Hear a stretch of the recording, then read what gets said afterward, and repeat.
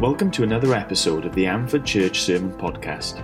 We're thrilled that you're taking the time to listen to what we have to say about God, the world, and you.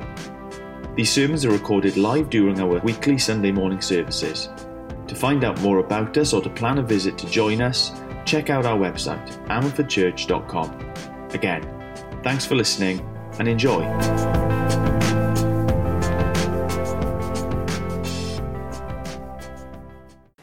I wonder how many of you know your athletic history. Anybody know what important event happened in 1952? What record was broken? The 4-minute, good knowledge, wow. The 4-minute mile was broken in 1952. Roger Bannister, a man who will live in infamy. We even have 50p coins with a picture of his foot on, I think, and the time. 3 minutes, 59.4 seconds, something like that. Apparently, when he broke the 4-minute mile, when he ran 1 mile under 4 minutes, people were waiting. I think it was in Oxford somewhere, around a track, waiting. Sorry? It was in Oxford, yeah. There was a big crowd watching, and the timekeeper had a megaphone and had stopped the watch. And as he read out the time and said 3, everybody erupted, and nobody heard the actual time that he'd run. People were so excited and so happy. But do you know how long his record lasted? Anybody know? That's a really, really niche fact. He broke the 4-minute mile, the first person in recorded history to do that. A lot of people had tried before and failed. Roger Bannister made it. Do you know how long it took for somebody else to do it slightly quicker? No, 3 months, 6 months. 46 days. 46 days. So who knows how many years? Since the last time somebody did it, he was the first recorded one, but it didn't take long for what he did to inspire other people. Maybe that was what it was. It was the inspiration for others to go, yeah, I could do that as well. Maybe it was confidence that they needed. Maybe he was, I don't know, like a good leader, forging the way, cutting the path through. And now, decent athletes run under 4 minutes, pretty much all the time. I imagine Mo Farah could do it in his sleep or, in a training run. His best time is 3:58 or something like that, over a mile. People do it fairly regularly after Roger Bannister broke the barrier that seemed to be completely impossible. Well, we're going to talk about something a little bit like that today, about somebody who's forged ahead, who's gone forward, who then inspires and stirs up and makes it possible for the people to follow him and do similar kind of things. I wonder if you saw that in the reading. It wasn't really about athletic achievement this time. It wasn't about an athletic leader, more a political leader. So think about politics for a minute. Maybe we thought a bit too much about it this last week and you'd rather not. But put out of your head all of the kind of frustrations that we've had watching the news and listening to party political broadcasts and all the kind of stuff that's been going on this week. I want you to try and put that out of your head. All of the disappointment, all of the frustration, all of the, why won't they just answer a question? Forget all of our politics for a moment and just think in your mind, dream with me for a moment about the ideal political leader, about the ideal king or ruler or leader or queen. What would they be like? What would that person be like? I've got a few suggestions. Feel free to close your eyes and dream about your own leader if you want to. But I reckon they'd be somebody like this. Somebody who's one of us, right? Somebody who's like me, who knows what it's like to go through what I go through, at least to a degree. They don't have to be exactly like me. But, somebody who comes from where I come from. Somebody who understands, who gets what it's like to face what we face. Somebody with authority who could actually do something about it, maybe, and, change the situation as it is for us. Somebody who's accessible. That's what you want, isn't it? Not somebody far away, high up, not interested in you, but somebody who knows what you're like and who welcomes you to come and talk to them, who welcomes you to come and say your piece. Somebody who's accessible, so you feel listened to. Maybe even more basic than all of that, we just want somebody that's good, don't we? Somebody who looks at the world and is right when they say that is good and that is not good, and I'm going to do something about it. Who comes up with ideas for how to improve the world and make it a better place. When we think of our ideal leader, when you dream your dreams, really you just want somebody that's good, don't you? If we're going to hand over all of this authority to that person, whether it's in the classroom, whether it's in a hospital, whether it's in our constituency or a town or our country or the world or my own life, when you're going to hand over that much power to somebody else, they'd better be somebody who's good. They better be somebody who Well, how about somebody who's honest too? No spin. When you ask them a question, they give you a proper answer. You don't have to keep on pressing them and watching them kind of try and wheedle and get out of it. No, when they talk, they're not an empty seat in an interview who doesn't want to bother talking to you. They're not somebody who spins away and tries to wriggle away. They're somebody who gives it to you straight. I think that's a pretty good list, isn't it? Maybe you would add other things. Somebody who's really good, somebody who does what's right, somebody who's one of us, who's accessible, who's powerful, and who's really honest. That's the kind of leader that I want anyway. So dream your dreams, imagine that kind of person. How does that make you feel if you were to have a leader like that? If they were to be on the ballot paper, if they were to be up for the head teacher job at your grandchildren's school, what would it feel like to have leaders like that? For the new boss to come into your department and for them to be like that? It would be amazing, wouldn't it? It would give you real peace that when they make decisions, even when they seem like hard decisions that maybe we don't quite understand, you can trust them. It kind of gives you peace. It means that you're free to try things, try difficult things, to fail, because good bosses, good leaders let you do that. They trust you and you trust them. It's refreshing, isn't it? Kind of gives you confidence. It even maybe makes you feel a little bit proud to be a part of it, to be a part of their team, of their school, of their department, of their country. It inspires you, doesn't it? Like Roger Bannister. To have a leader like that makes you think, yeah, maybe I could get involved. Maybe I could be a part of that. But think a little bit deeper. What does it make you do? Not just how does it feel to have a leader like that, but what would it make you do? I think it would make you follow that king, follow that leader, follow that teacher, follow that boss. Maybe we've grown up in a culture and we're a little bit cynical about our leaders, but honestly, if they were really that good, I think we'd follow them and give our lives to them, wouldn't we? We'd give our careers. We'd do whatever we had to keep them in power, to keep them leading, to help them do a good job, and to serve them. I reckon that's what we would do. We'd give our lives and give all our time and all of our extra time as well to serve them and make sure whatever they were after, the project that they had started, because it was something good, because it was something for us, because they actually had the clout to pull it off, that's something I could get involved with. That's a king I think we all want, isn't it? A king, a leader like that who'd stir our hearts and then be somebody secure that we could bet our lives on. Well, David describes a king like that. I wonder if you heard it. 2 Samuel chapter 23, if you want to follow along. These are the last words of David. Not literally his kind of deathbed words, but more like his last speech, his last big public words to his people. And what does he say? Well, I reckon you could sum it up in one sentence. He says it a bit more interestingly than this, but he says, it's good to have a good king. That's basically it, isn't it? It's really good to have a good king. We could maybe add something, especially if he lives forever. That would be pretty cool, wouldn't it? Let me read to you again what David says. This is the oracle of David, son of Jesse, the oracle of the man exalted by the Most High, the man anointed by the God of Jacob, Israel, singer of songs. The Spirit of the Lord spoke through me. His word was on my tongue. The God of Israel spoke. The Rock of Israel said to me, when one rules over men in righteousness, when he rules in the fear of God, he is like the light of morning at sunrise, on a cloudless morning, like the brightness after rain that brings the grass from the earth. Is not my house right with God? Has he not made with me an everlasting covenant, arranged and secured in every part? Will he not bring to fruition my salvation and grant me my every desire? But evil men are all to be cast aside like thorns, which are not gathered with the hand. Whoever touches thorns uses a tool of iron or the shaft of a spear. They're burned up where they lie. David is saying it's really good to have a good king, isn't he? And he describes what that king is like. I wonder if you spotted some of the things that were on our list, or my list anyway. The oracle of David, son of Jesse. Well, who on earth is Jesse? Nobody, he's nobody. He doesn't come up earlier in the Old Testament. He's not a particularly famous or important man. So when people heard that that's who David was, they would say, what? Who? Oh, Jesse, Jesse from Bethlehem. Bethlehem? Are you kidding me? Bethlehem was not a good place to come from back in the day. It's kind of nice now because we've sung lots of cute songs about it at Christmas time.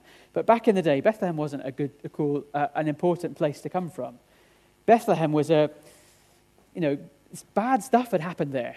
You don't want to admit to people that you came from Bethlehem. But David says, yeah, David, just little David, the old shepherd boy, son of Jesse. I've come from the streets. I've come from the back alleys. I'm from a low place. But this is the oracle of the man, exalted by the Most High, the man anointed by the God of Jacob, Israel's singer of songs. You see who David's become? He's one of us. He's a person from a random backcountry town that nobody's really heard of. And if they have, they don't like it all that much. But he's been lifted up, raised up to the highest place, anointed, equipped, strengthened, chosen. That's what that word means. Chosen by God, the God of Jacob. Now that's who somebody we have heard of, somebody legit, somebody really good.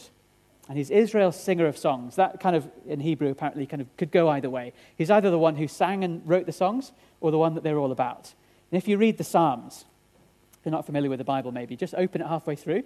You'll find a book called the Psalms. Begins with a silent P, I don't know why. But most of those songs were written by David. And if you read them, most of those songs are about David. So it works either way. He was a musician who gave his people, loads of songs to sing in praise to God and in praise to good kings. And then he was the one that they sang about, because he really was, most of the time, a really, really good king. You see, David is somebody who's one of us. He's come from low, and he's been lifted up high. It's a good thing that somebody like that is on the throne. Well, what does David say? Well, he says in verse 3, when one rules over men in righteousness, when he rules in the fear of God, he's like the light of morning at sunrise, on a cloudless morning, like the brightness after rain that brings the grass from the earth. What is a good king like? He's righteous. He's good. You know, some of the rules, we don't really like to read through or think about some of the laws and rules in the Old Testament. Sometimes we feel a bit suspicious of those. But do you know that God put some really, really good rules in there? Every single one of them plays a purpose. There's a rule, for example, that says don't put rocks in front of blind people. It's a pretty good rule, isn't it? For God, for your king to give you a rule and enforce it, that you don't make life worse for the people who have it hard.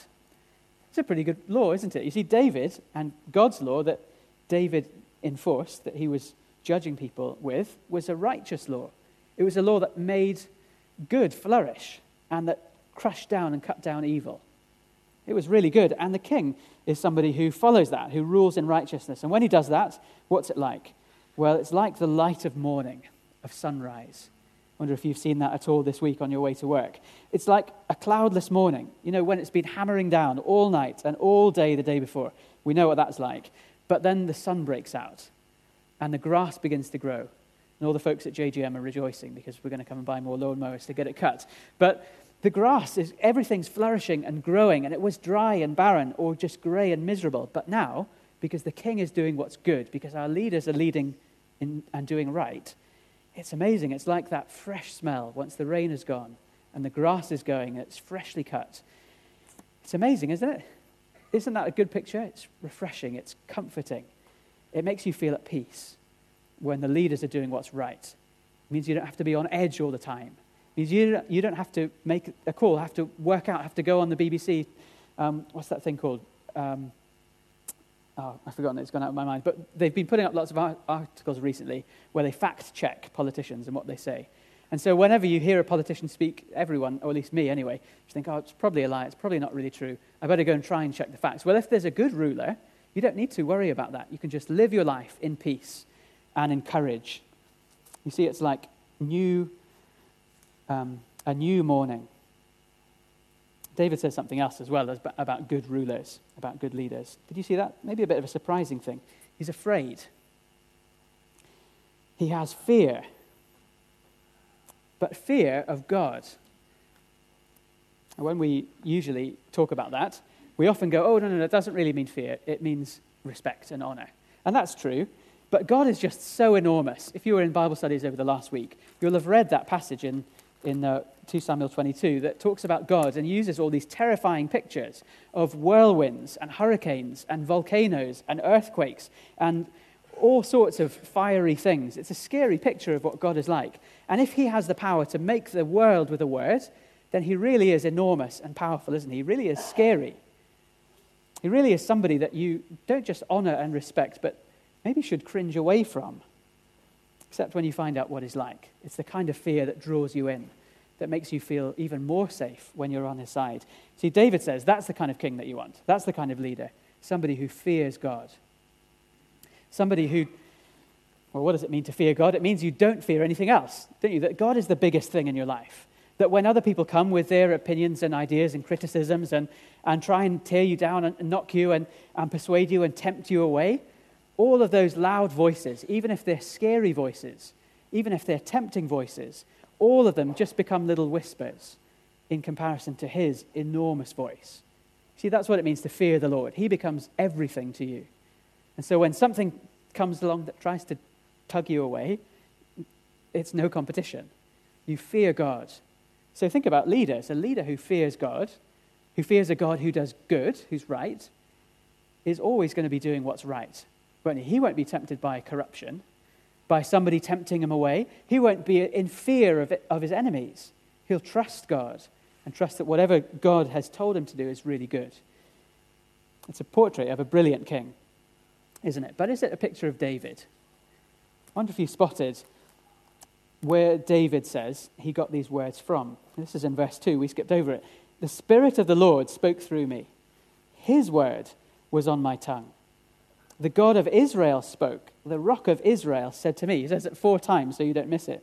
When one rules not just over Israel, over men, over all nations, when he rules in the fear of God, it's really good. It's like the morning. Is my house not right with God? Verse 5. Has he not made with me an everlasting covenant? Can you see what David's doing? Can you see that David here is being a prophet again? Can you see that God has spoken these words to him? This isn't just David's musings on how to be a good king. It's not just David saying, oh, you know what, it's quite nice to have a good king, isn't it? There we go. There's some profound words for the end of my life. David's doing a lot more than just stating the obvious. He's pointing us forward to another king, a king who wouldn't just rule over a little bit of land by the Mediterranean, but who would rule over all men and all women and all children, dead and alive, everybody. A king who would rule in righteousness and never slip up, never send people off to war to die in his own place. In fact, he'd do it the other way around. Who would fear his father so much that he'd never even sinned once. Who would love and honor his God. Who would be the king, the everlasting king forever. Now that would be amazing, wouldn't it? To have a king who doesn't just have a bit of good judgment, does a bit of right and then gets voted out a few years later, or messes it up when he eventually, too much power becomes corrupting and absolute power corrupts absolutely and all of that. But if there was a king who never got corrupted, who never had to be voted out, who never even died, but who lived forever, that would be amazing, wouldn't it? Do you see this as a picture of Jesus? That he's somebody who comes from an obscure town. Although really you've heard from the place he originally came from. He's the one who came from heaven to earth to be one of us. Who came to become a baby like us. To a town like Bethlehem, a place like Nazareth that was really nothing and people thought he was nothing because of it. But who's been exalted because of his resurrection. Because he lives today. Has been exalted, and now he's the king over everything. You see, it's Jesus, it's David's pointing us forward that makes this relevant for me and you today. It's not just some old words from some king who lived 2,500 years ago. This is David pointing us to a king who's alive today, to the king who's one of us, who's lived, who was a man and is a man just like us, a king who's right and good, who is always doing good, lifting up people who were cast aside by society, pressing down people who got too big for the boots, and were oppressing others, giving them what they deserved, always fearing God and doing his will, always like a fresh breeze on a hot day, always like when the rain stops and the sun comes out and the darkness is over and light begins to dawn. That's what it's like to have Jesus as your king. I wonder if you know him. I wonder if you know a king like that, because he's a king who's one of us. He's a king who's right and good. He's a king who's powerful, who rules forever. He's a king who fears God and he won't be swayed by anything wrong. But he's also an honest king. See, this is where we get our first application, and it's Jesus being honest with us through David. He says, will he not bring to fruition my salvation? It's possible to be saved, to be rescued. Won't he grant my every desire as I come on board with him? But, verse 6, evil men are all to be cast aside like thorns, which are not gathered with the hand. Whoever touches thorns uses a tool of iron or the shaft of a spear. They are burned up where they lie. Do you see what he's saying? If there's a king, and the king is really good, the king will be angry and hate what is bad. And so if there are people in the world who are looking for a king, when you find a king who is really good, who does what's right, who fears God and calls you to him, who lives forever, who even steps down to become one of us, who knows what it's like, and then calls us to follow him, to say, come on, come and be part of my kingdom. If that's really what reality is like, well, if you say no to that, well, Jesus has a warning for you. If you say no to that, if you say no to being fruitful, to being like grass that grows up, to being at peace, to following a good king and trying to do good as he gives you the power to do that. If you say no to all that, well, then what are you saying yes to? Do you see why it's so serious? We don't like to talk about judgment, do we? But this is David being really clear to us. It's not just in the Old Testament. Sometimes we try and write off Old Testament things as a bit harsh, a bit nasty, a bit judgy. You know, God was bad and a bit cruel back then, but he's really nice now Jesus has come. Well, no, God is equally, if not more, gracious in the Old Testament as in the New, and is equally serious about wrong, about evil, about injustice in the New as he is in the Old. Let me read to you. Listen to some of Jesus' words. He says, the Son of Man, talking about himself, will send out his angels at the end of time, and they will weed out of his kingdom everything that causes sin and wrong, and all those who do evil. They will throw them into the fiery furnace, where there'll be weeping and gnashing of teeth. Then the righteous will shine like the sun in the kingdom of their Father. He who has ears to hear, let him hear. Do you hear? Do you know that this world isn't forever? That Jesus, the King forever, is going to come back and put everything right? That the world is full of good and bad? That in our hearts, by ourselves, we're thorns. We're part of that bad. We're people who stand against kings like this, who don't want really anything to do with it, unless it's what's best or what's good, what serves me. We're people who are thorns, naturally. And so we're in great danger when a good king comes along and says, I'm going to get rid of those thorns. There's going to be a day when I pull up all of that evil, all of that darkness, and I throw it into the fire once and for all, and all that's left will be good. Maybe you're thinking, well, good, I'm a Christian, so I'm good. You know, I've done good, I've done right, here I am in church, so surely I'm one of those fruitful things. Well, we need to think about this picture a little for a moment. Perhaps you're thinking, without much confidence like that maybe something the opposite, that you're thinking God is not trustworthy, that he's not good, that how could he judge people like this? Well, we need to think about that picture of thorns just for a second. What's a thorn bush like? A thorn bush is something that bears thorns, doesn't it? And that can't change, can't help itself bearing thorns. Even if you were to cut the thorns away, to kind of strip them off, eventually the thorns would just come up in another place. So you see, Christians aren't people. The way to avoid that judgment is not just to try and cut off those thorns, to try and be a better person. Thorn bushes can't uproot themselves and move themselves to another part of the garden. Thorn bushes can't get rid of their own DNA, can't change what they are. And if we're all thorn bushes, if we've all turned against God, if we all really in our heart of hearts don't want a king like this, we want to be kings ourselves, well, then we're in great danger. And we can't get out of it ourselves. Do you see that? That's why he uses the picture of thorns, that it's something that can't change itself.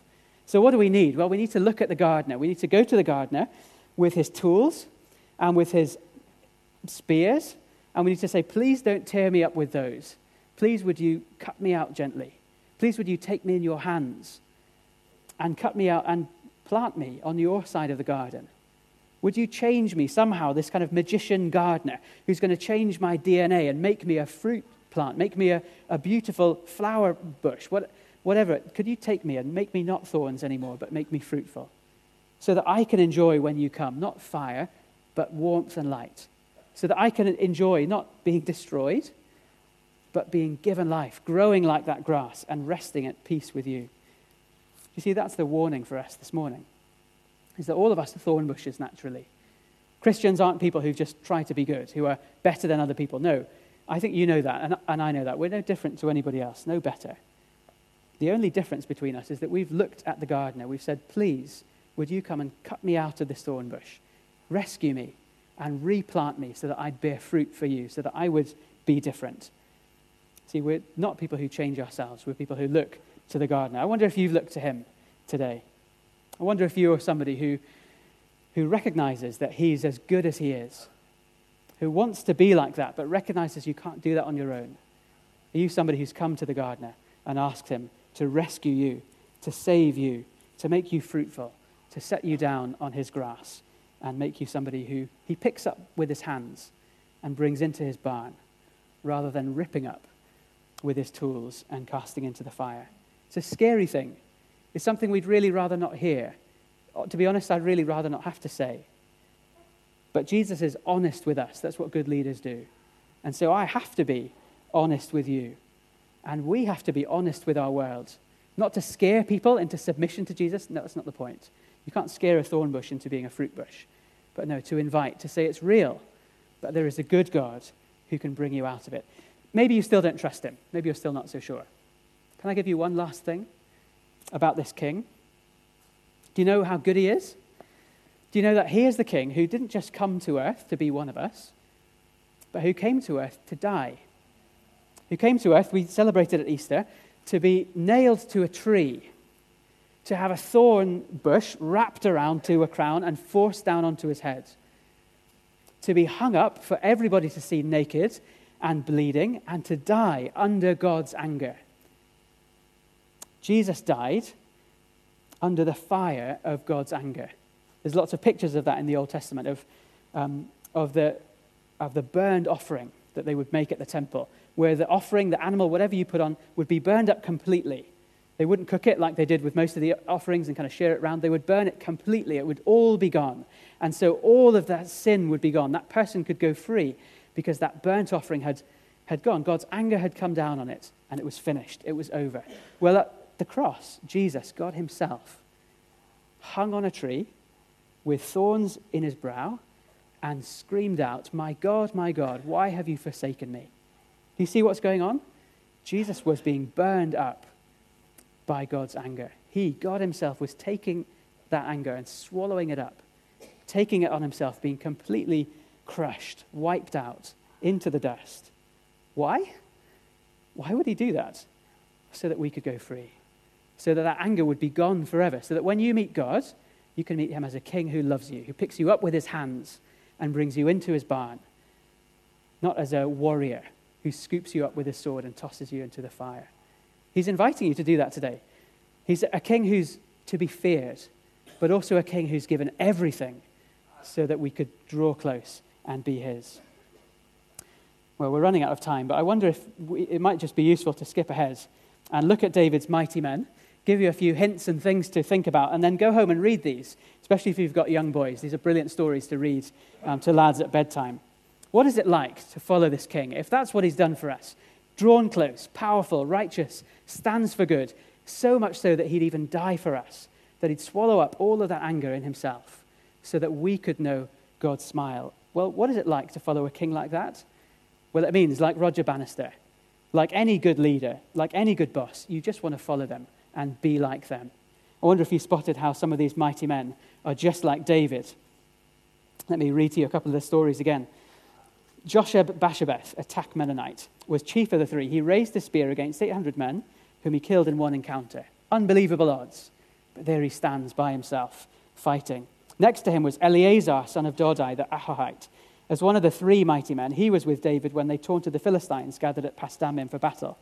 Then the men of Israel retreated. Everybody ran off, but he stood his ground and struck down the Philistines until his hand grew tired and froze to the sword. The Lord brought about a great victory that day. The troops returned to Eleazar, but only to strip the dead, because it was finished. His job was done. Do you see what Eleazar was doing?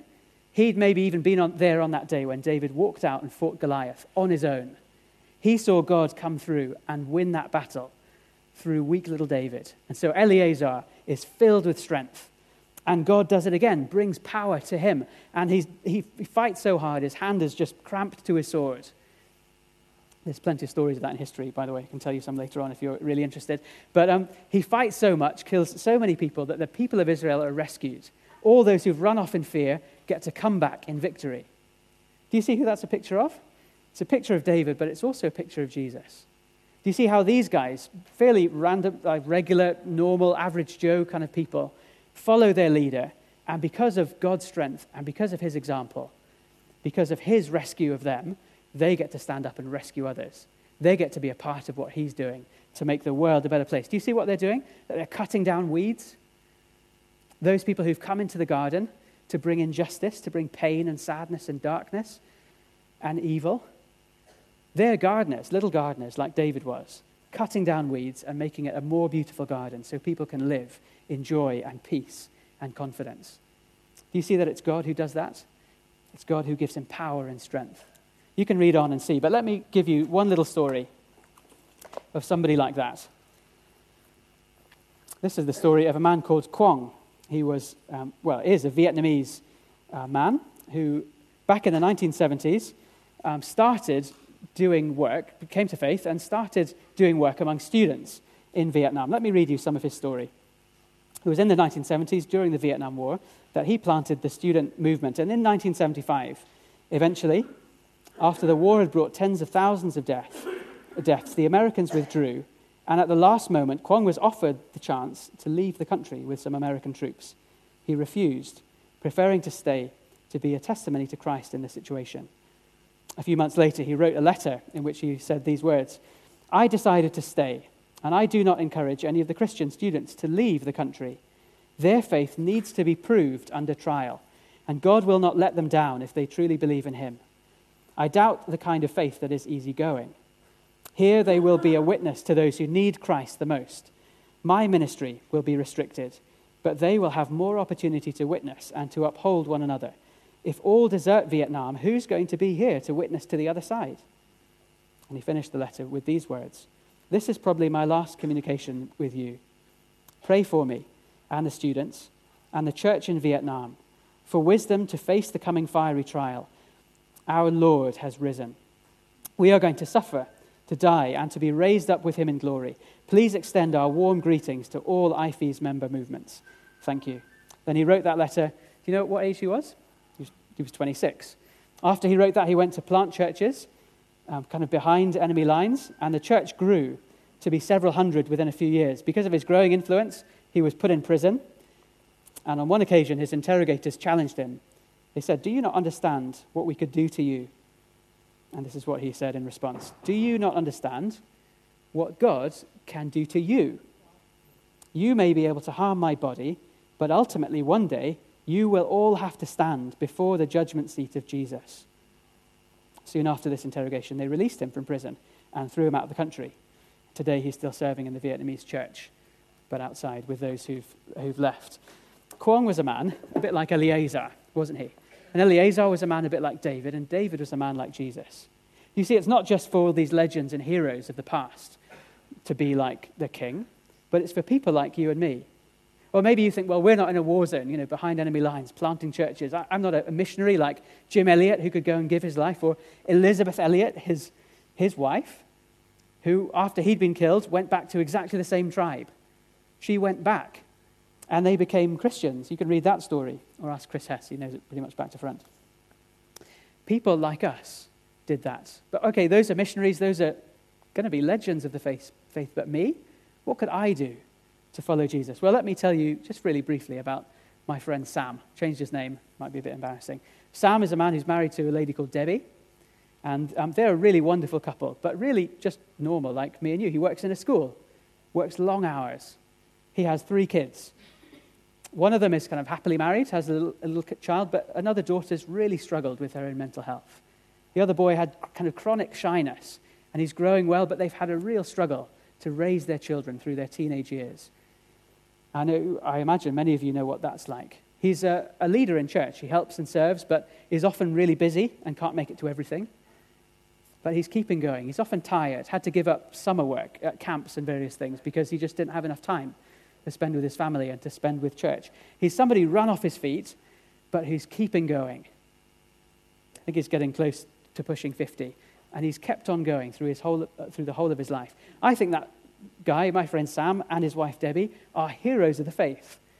People who just keep plodding along and keep on going, persevering, walking with Jesus. I think those people are heroes in our generation. You don't, I think, have to go to the Amazon. You don't have to go and plant churches behind enemy lines. You don't have to take up a sword and kill thousands of enemies. You just need to keep on plodding, keep on walking, keep on fighting sin day by day. Keep on looking to Jesus. Don't just strip off your own thorns. It's not what I mean by fighting sin. I mean looking to Jesus, bringing those things to him and say, Lord, would you turn these thorns into flowers? I want to be somebody who serves you and bears fruit. I want to be somebody who walks in the light, who's in your own hands. You can be a hero of the faith. So let me ask you just 2 questions to finish. 1, are you fighting? Are you in the fight? I mean in the fight behind this king. Not just are you struggling along, trying to be a better person, trying to do a bit of religion. Anybody can do that in their own strength. No, are you somebody who's fighting after this king, who's serving Jesus, who in his power is looking at him and walking after him, imitating him day by day? Are you in the fight with Jesus? Number 2, if it's a yes to that, well, think about this. What's your ambition for him? If you're in one of those stages of life, like my friend Sam, then just stick at it. That should be your ambition. Keep on going. Persevere. Make it to the end, to see Jesus look at you and say, well done, faithful and good servant. Just persevere. But maybe you feel you've got a bit more energy, you've got a bit more fire, and you want to do a bit more. Well, good. Have a holy ambition. Pray, ask God to stir up something in the scriptures, to stir up one of his commands, something that he loves, something really good, a cause that is close to his heart. Ask him to give you a holy ambition and go and serve, go and fight, go and give your life like he has given his life for you.